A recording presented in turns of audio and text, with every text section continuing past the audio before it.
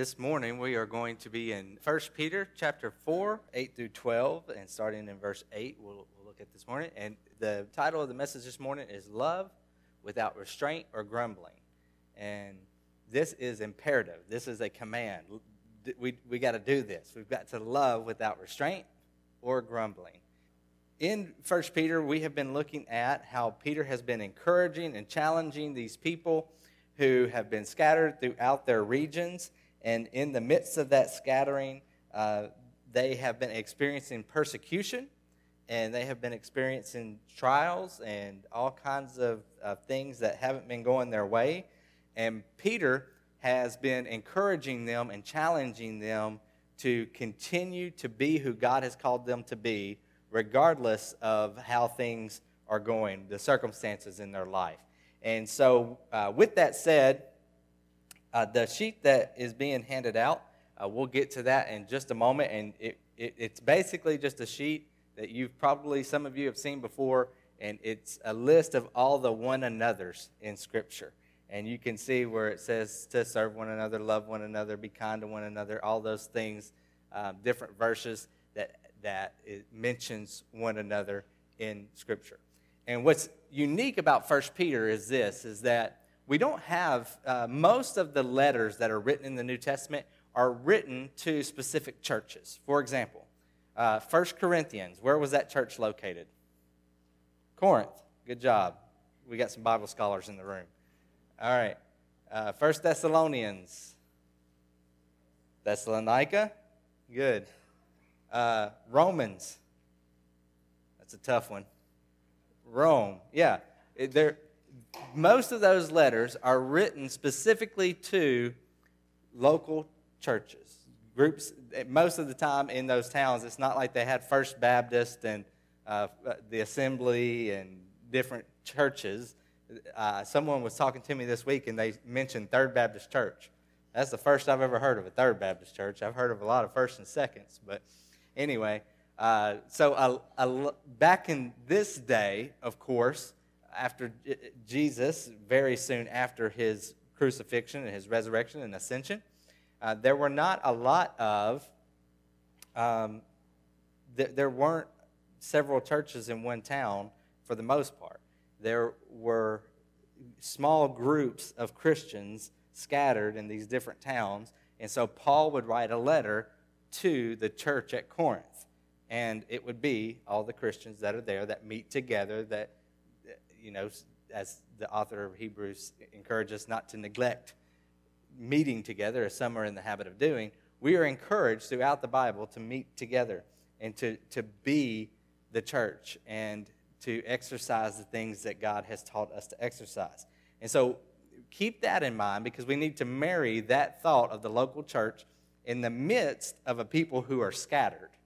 This letter is unique in that it's not just sent to a local church, it's sent to Christians who are scattered.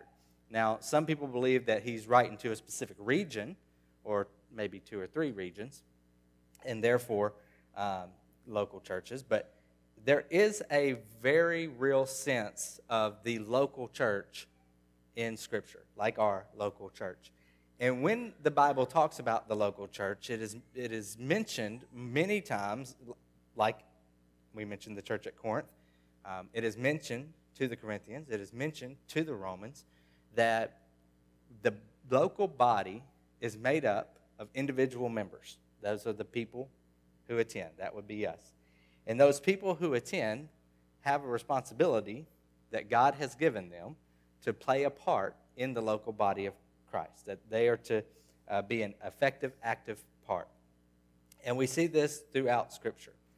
And so while this letter might not necessarily be written to a specific local church, he's about to use some language, Peter is, that Paul and others use in the New Testament that help us to see that he is very much talking about the local church here and what needs to happen in it.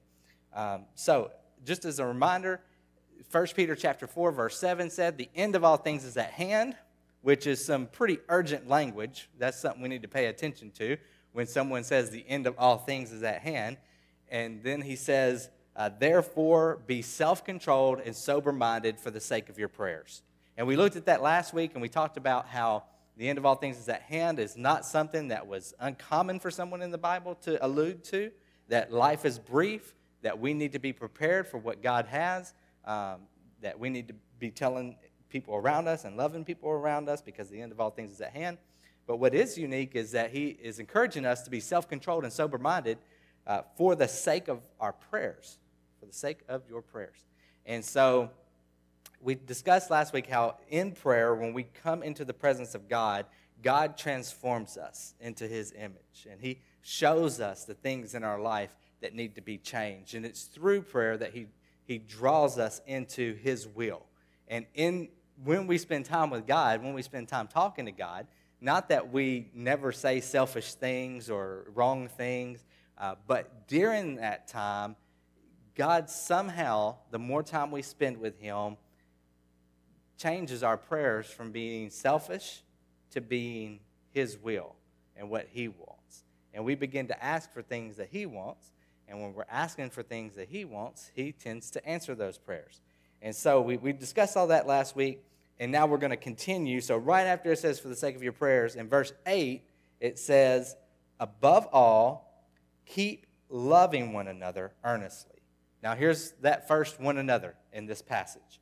Above all, keep loving one another earnestly. Now, it shouldn't surprise you that when it says above all, keep loving one another earnestly. How many of you think you could say at least most of the fruit of the Spirit? Or fruit of the Spirit? Anybody in here? All right. How many of you know the first thing listed? Yeah, good job. Love.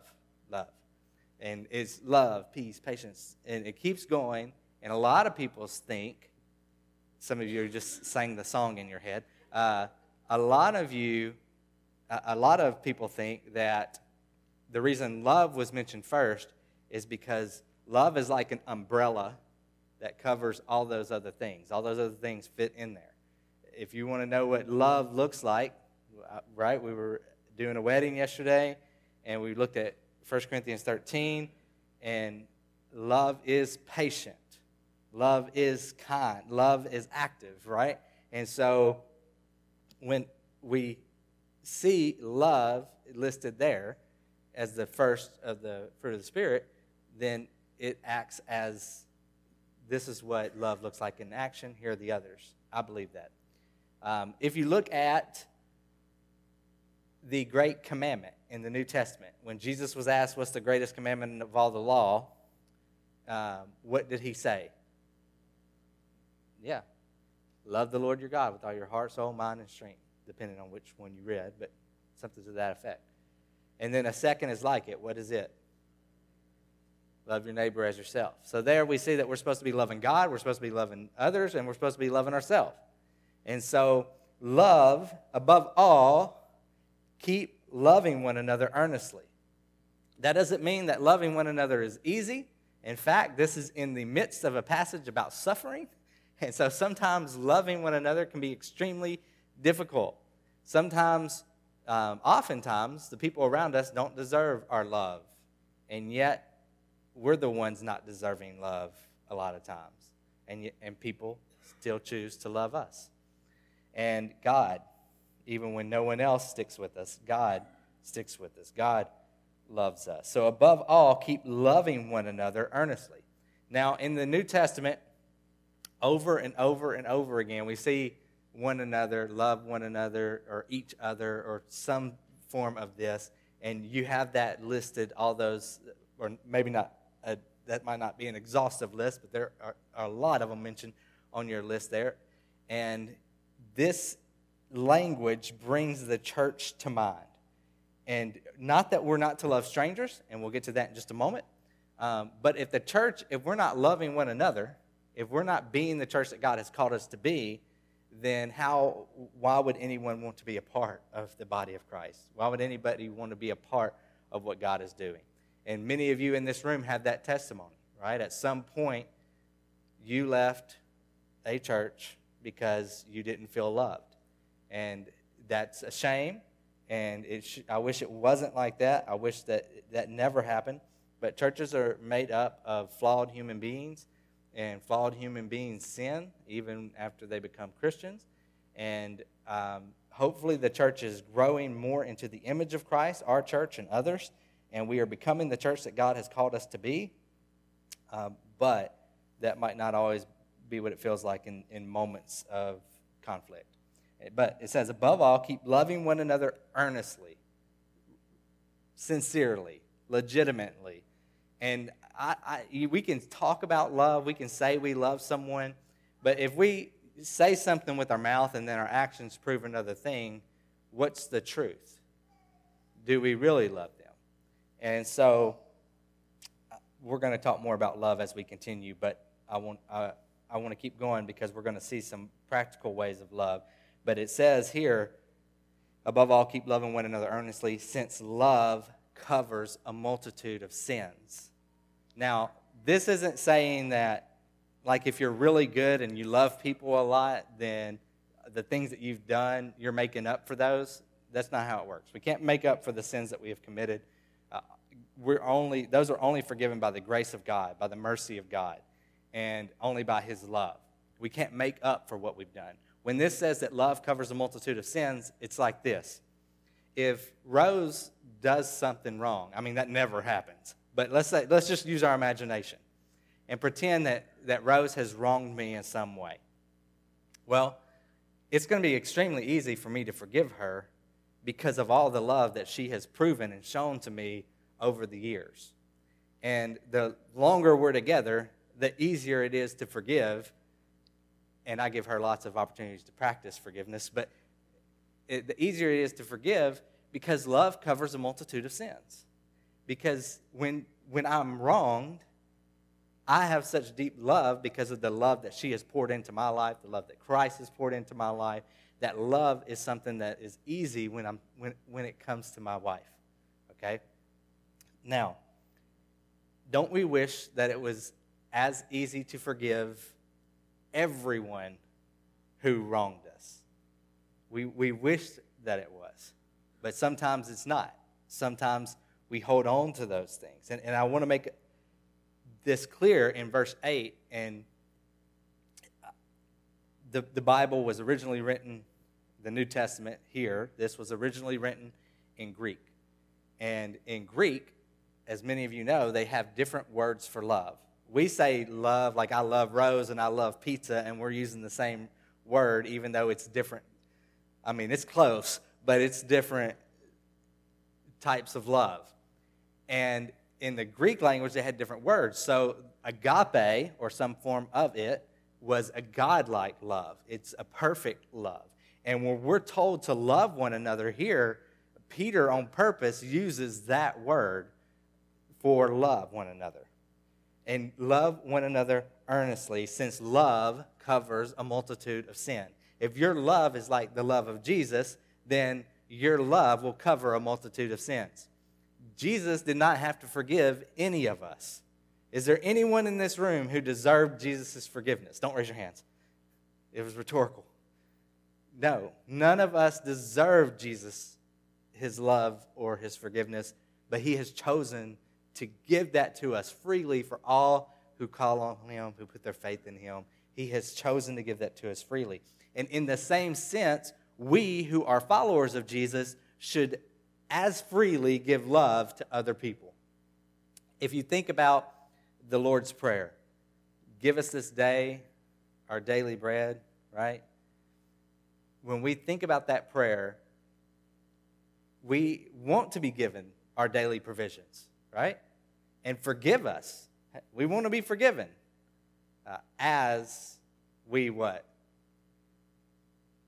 Forgive others. And we have to remember that Jesus himself, when he was praying the model prayer, said the words, forgive us as we forgive others. Well, Jesus forgives perfectly.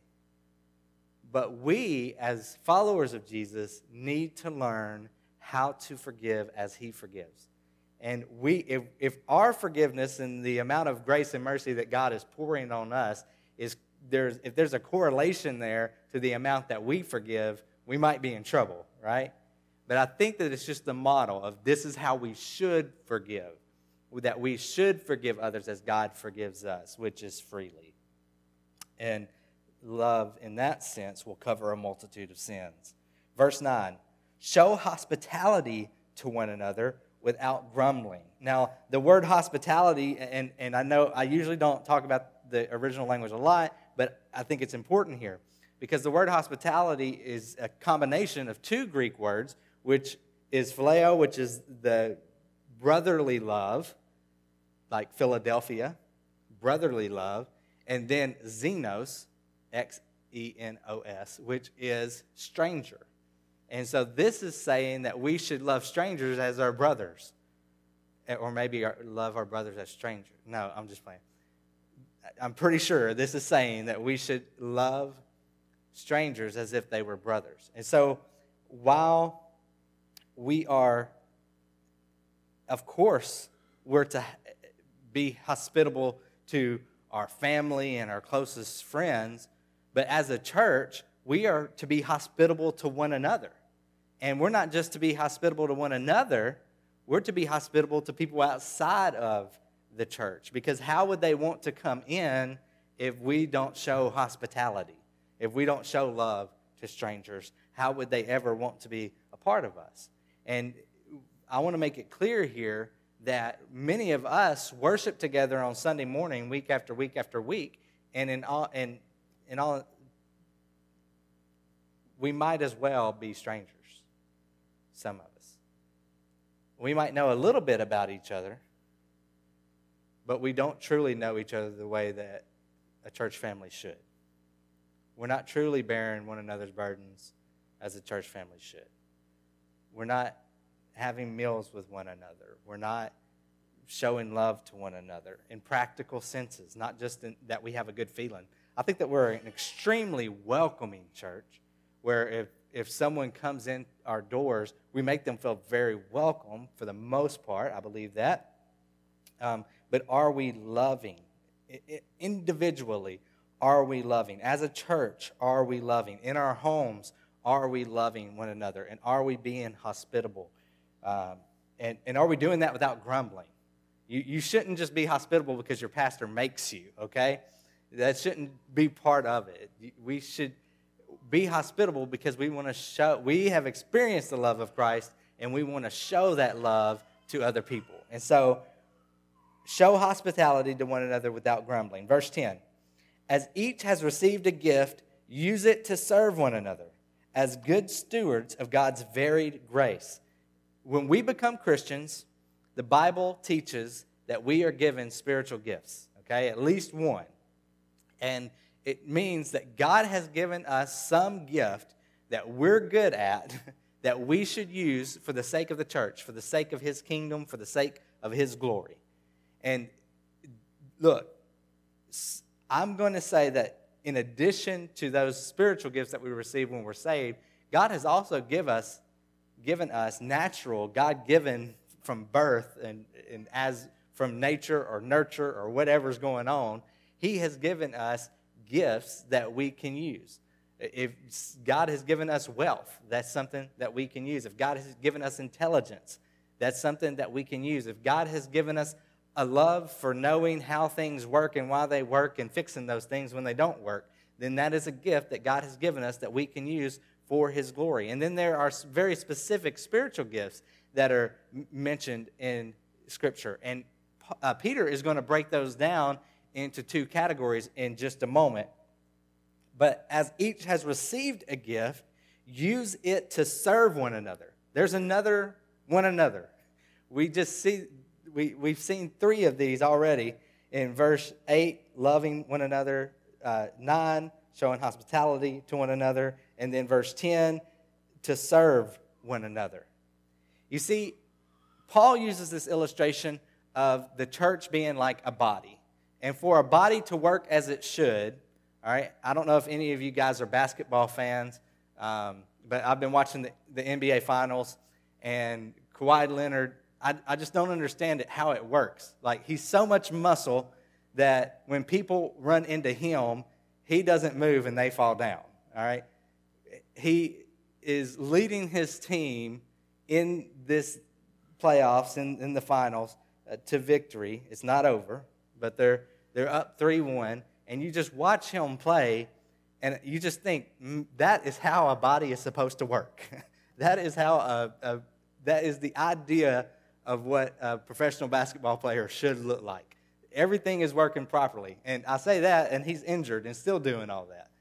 And so a body, when it's functioning as it should, is a great thing, right? And the body of Christ, the church, the local church, should be functioning as a body of Christ should. It should reflect Jesus and the glory of Jesus. And is our local church, are the local churches in our community and throughout the world, are we reflecting the glory of Jesus the way that the body of Christ should? We have to think about that. And if the answer is no, then what can we do about that? Is there something that's missing in the local church? Probably so. Is there something you can do about it? Probably so. Because the local church, the body, which is one, is made up of many parts. And when one part isn't functioning the way that it should, it's very clear. It's very clear. And not to use this basketball analogy too much, but Kevin Durant on the Warriors, his calf is injured. He can't even play in the games. Is that affecting his team? Yes. So in our church, who's missing? Who's not functioning the way that they should in the role that God has gifted them to work in? And I'm not calling out any names. I'm just asking, is that you? Are you using your gifts to serve one another as good stewards of God's very grace? God has given us gifts to use for His glory to build up the local church. This is from Ephesians 4. And when all the people are serving and doing as they should, and they're building one another up, then it's transforming the body to look like Paul says in Ephesians 4, the mature manhood of Jesus. Just as Kawhi Leonard is showing us what a basketball player looks like and should look like on a basketball court, how do we know what a church should look like? The life of Jesus. We look at the life of Jesus, and that's how our church should look. And if it doesn't, then what can we do to help get there? As each has received a gift, use it to serve one another as good stewards of God's varied grace. God gives different people different gifts and different amounts, and it doesn't matter who's gifted in this or that or whatever the case might be. He has given us all gifts for a purpose to build up the local body. And if you're a member of this church or if you're visiting this church today, whatever member you're a part of, you individually have a responsibility to use the gifts that God has given you for His glory through the context of the local church. In your communities, absolutely. In your homes, absolutely. To the nations, absolutely. But we are not lone rangers. We are called to be united. We are called to be a body. How can you love one another, show hospitality to one another, and serve one another if you're not with others? You can't. And so, that's important for us to realize. Verse 11. He's going to now break gifts into two categories. Whoever speaks as one who speaks oracles of God. He's saying, if your gift is something to do with speaking, whether that's teaching, preaching, evangelism, whatever it is, something that you're telling people about the love of Jesus. You're preaching or teaching or whatever it is in the local church to help build up the body. If God has given you that gift and He has put words in you from the Word of God and through the power of the Holy Spirit, then you are to speak those things with wisdom, with confidence. You are to use them to the fullest. So whoever speaks as one who speaks oracles of God. Whoever serves as one who serves by the strength that God supplies. So he breaks it down into two categories, basically, speaking gifts and service, gifts of service. And he's saying, if God has given you a gift of serving, whatever that might be, then you use that gift of service. You serve in whatever way that is with all of your strength, as if it was God who supplied the strength. And guess what? It's not as if. It is God who supplies the strength. I'm not going to go into details, but the last few mornings when I have woken up, every morning I've had to pray, God, I'm waking up empty. I'm waking up tired. I need your strength. I need you to help me. I can't do this on my own. I'm over. Like, my abilities and my strength, that ended a long time ago. I need you today. And thankfully, according to the Bible, according to Paul, his power works best in my weakness. And Paul said, now I'm glad to boast about my weaknesses so that the power of Christ may work through me. So when I wake up in the morning and say, I'm weak, God, I can't do this without you, it serve as one who serves by the strength of God. I don't have any strength. How am I going to serve like that? Well, he's going to provide it. He's going to give us what we need. And so you might think, where am I going to find time to serve in the way that Philip is encouraging me to serve? Well, you're not going to find it like we found the offering plates inside the pulpit. You're not going to find it by, I mean, there are things we can do. We can rest. We can go on vacation. There are things we can do to get rejuvenated. But the ultimate way we're going to find it is in Christ, is relying on him and depending on him.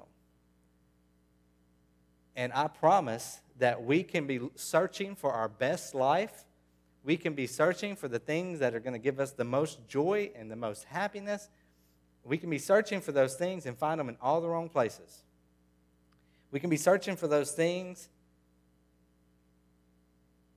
and after we've given everything to find joy and peace and happiness in those places, and we've depleted all of our resources, we'll realize that if it wasn't in God, then we're empty and we have nothing to show for it. But for God, if we give everything for him, then it's not for nothing. It's for something. It's for his glory. It's for his purpose. It's why he created you. And that is where you're going to find the most joy, when you're living in the purpose for which he created you. When you're using the talents, natural God-given talents, the gifts, the natural gifts, but also the spiritual gifts that he has given you, when you're using those for his glory, and when you're emptying yourself, and when you're at the bottom of the well looking up, wondering, how am I going to get out of here? I've used all of my resources. There's nothing left. What am I going to do? Then he is going to provide in his way. And ultimately, your provision might not be anything like you thought it would be. The way he provides for you, you might have been looking for it to come financially, to come with health, to come with energy, or whatever it might be. And God might say no to all of those things to keep you in a place of weakness so that his power can continue to shine through you. But he will provide for you in the way that you need provision. And ultimately, for those of us who are called according to his purpose, we know that all things work together for the good of those who are called according to his will. We know that. And we know that when we get to heaven, that there won't be any more striving, there won't be any more suffering, there won't be any more pain or tears. There will only be joy. There will only be God and relationship with him. There will only be blessing and reward for those of us who are his. And so, are you tired? Keep going. Not in your own power, not by your own might, but looking to him for strength and energy and guidance? Are you too tired to think you can get started? It's not biblical. We're called to use the gifts that God has given us for His glory. Have you reached retirement age? As Terry and Ann can tell you, that doesn't mean you get to stop working.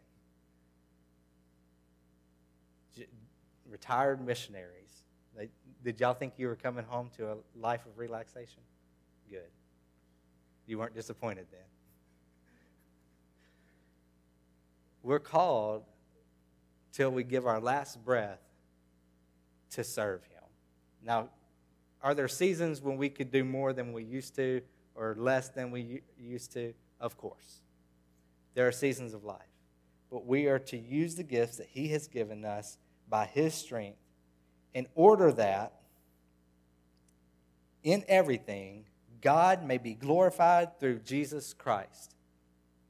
What's this transition? I thought he was talking about us serving the church. How is that going to bring glory through Jesus? Because the body of Christ is Christ. We are His representation. We are His ambassadors here on this earth. What we do for Him. All the good that we do, it reflects His glory. When we behave poorly, or when we don't serve the way that God has called us to serve, it is a negative reflection on Him to the world. And one day they will see the truth of who He is in all His glory. But right now, we are the reflection. And so whoever speaks as one who speaks oracles of God, whoever serves as one who serves by the strength that God supplies, in order that in everything God may be glorified through Jesus Christ. To Him belong glory and dominion forever and ever. Amen. This is true. Let it be. This is how it is. That when the church is being the church that God has called us to be, it brings glory to Jesus, which is the ultimate goal of man. It's why we exist. It's why we were created. And if we're not doing that, then we are going to feel a sense of emptiness. Even when we're doing it, there's going to be spiritual warfare, and there's going to be a sense of conflict and oppression here on this side of eternity. But we are to continue. We are to obey. We are to fall more in love with Him day by day, and to serve not just Him, but to serve one another with the gifts that He has given us. So my question to you this morning is, how are you serving Him? How are you serving other Christians? How are you showing love to strangers? How are you actively using the natural talents, the natural abilities, the natural intelligence that God has given you for His glory? How are you using the spiritual gifts that He has given you to His glory? And for those of you in here who you're not even sure what a spiritual gift is, then come talk to me about it. We'll try to determine what your spiritual gift is. And it might take a little trial and error, but we'll figure it out. And we'll see how you're gifted, and we'll see how God uses your gift for His glory. And really, if you want to know what you're gifted in, and you've been trying to live for Christ and obey Him, then ask your closest friends, how is God using me in your life? And if you're obedient to Christ, then He's going to be using you in the life of your family and friends. And their response might give you a glimpse into how you're gifted. Because there are some people that I'm around, and when I leave their presence, I'm just encouraged. So what gift do they probably have? The gift of encouragement, right? Barnabas. And then there are some people that I listen to them teach, and I just think, man, they make it so clear, plain, so simple. Or, whoa, I had no idea that was in there. How did they bring that out? Those people have the gift of teaching. And in the same sense, sometimes we think we have gifts that we don't have. And so we spend all of our time and energy trying to use this gift that we think we have for God's glory, only to find out that, well, that wasn't my spiritual gift, and I poured all this energy into it. And so that's something we need to explore more. That's something that you as an individual need to explore more, and you can talk to us about it. We've done spiritual gift surveys in the past. We've done things like that, but we can help you individually in seeking that. And so just remember that the end of all things is at hand, and we have a responsibility to pray. We have a responsibility to love one another, because remember, love covers a multitude of sins. We have a responsibility to show hospitality to one another, and to do that without complaining. We have a responsibility to use the various gifts that God has given us for His glory, in order that everything, God may be glorified through Jesus Christ. To Him belong glory and dominion and forever and ever. Amen. And let me just say this in closing. If you love Jesus, I don't have to talk you into loving Jesus. If you love Him, you love Him. And if you love Him, the way to show Him love is by obeying Him, and in obedience, and honoring Him, worshiping Him, serving Him. And what does that look like? A lot of times it looks like serving others, loving others, showing hospitality to others. It looks like using the gifts that He has given you for the sake of the church, because when the church is built up and the church is being who God has called her to be, then she can reflect the glory of Christ, not just in her community, but to the ends of the earth. And so, where are you this morning? Maybe you're in here and you're thinking, I've never even put my faith in Jesus. I've never even asked Him to forgive me of my sins. I've never started following Him. You can start following Him this morning. You can start living in the purpose for which He created you this morning. Maybe you're in here and you're a Christian, and you've been coming to church and you've been attending church and you've been faithful, but you don't know what gifts you have or how to serve Him or what to do. Then let's have a conversation about that. Or let's start doing some trial and error. Let's start practicing some different ways of service to see what God has gifted you or how God has gifted you. And maybe you're in here and you know your spiritual gift and you've been serving and you've been given everything that you have and you don't feel like you have anything left to give. Then for you, let's go to God and let's say, I am empty.